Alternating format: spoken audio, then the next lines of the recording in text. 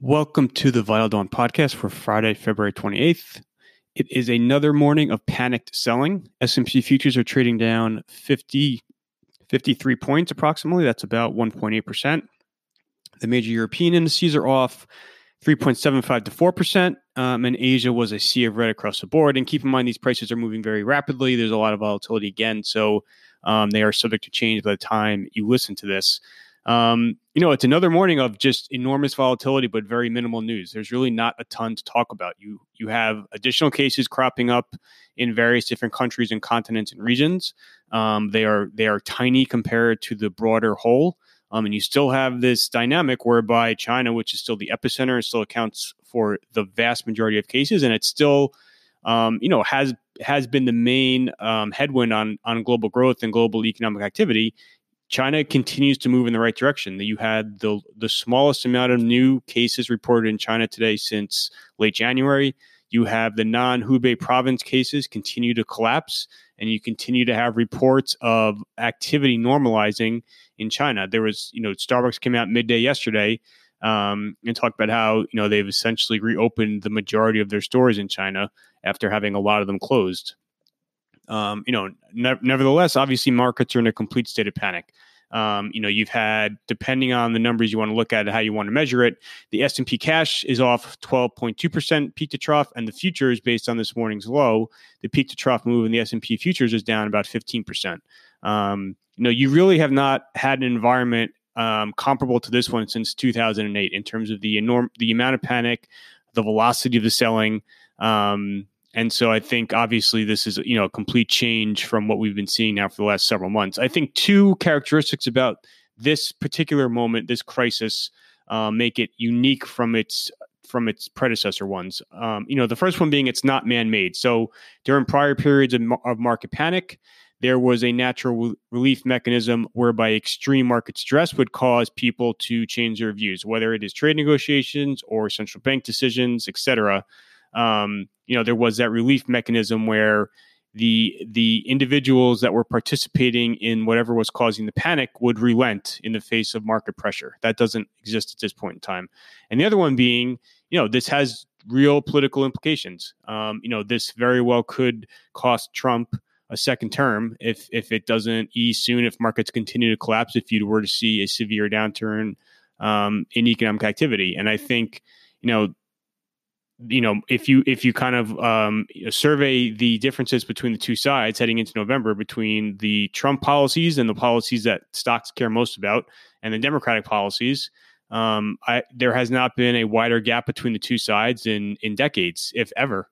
And I think markets are really are now coming to grips with the fact that this could result in, a Democrat, possibly Bernie Sanders, who's, currently the front runner, to become president. So that political dimension, I think, is just adding to the anxiety. If this crisis were occurring in January of next year, I don't think it would be nearly as severe as it is right now, just because of that political element that now people are trying to grapple with. As far as new, fresh, incremental, major news out overnight for this morning, like I said, there really is not much. You continue to have the spread of cases showing up in new areas. It showed up in sub-Saharan Africa for the first time, in Nigeria. And I think, people are nervous just because a lot of the health systems in those countries are relatively undeveloped. And so you can have a more rapid spread than in other areas. And I think that's the case in Iran, which is a big source of anxiety right now, where it's somewhat opaque as far as what the true nature of the crisis is there in terms of the case count and how rapidly it's spreading. So there definitely is nervousness when you see cases appear in these countries with immature health systems. There was not much economic data out this morning. You had a lot of numbers out of Japan, but I don't really think that matters for the S&P. You have, in terms of central banks, obviously the market-based odds of central bank action are spiking. A lot of that is just really, a function of what markets are doing. But there's not really much central banks can do, even if they were to lower rates. Again, this goes back to the problem of this is not a man-made crisis. There's not much central bankers can do, and it doesn't seem like they are necessarily too alarmed either. You've had a couple remarks over the last few days from various officials in the ECB and the Fed. and they all acknowledge the risk, but they're taking a wait and see attitude at the moment.